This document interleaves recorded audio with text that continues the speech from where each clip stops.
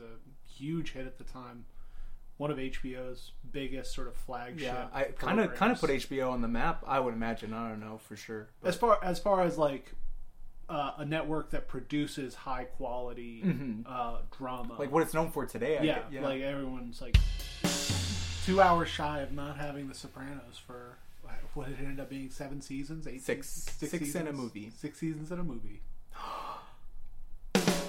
There's this sort of myth around like the showrunner in television, where it takes a kind of like very particular kind of auteur to impress their artistic vision onto an entire show.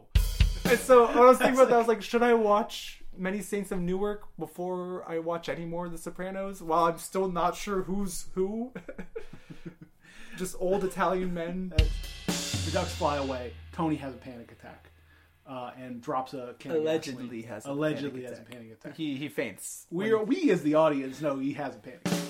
Out of business and having someone killed in their restaurant. Yeah. In order to avoid being associated with the mob, they're about to be really associated with the mob. Very associated, terminally associated. I think the pilot sets up a lot of the main complex of the series.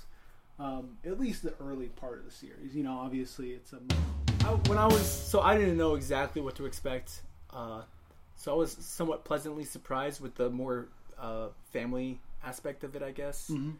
And I just watching it, I remember thinking, because it's an hour long. It's legitimately 60 minutes. It's not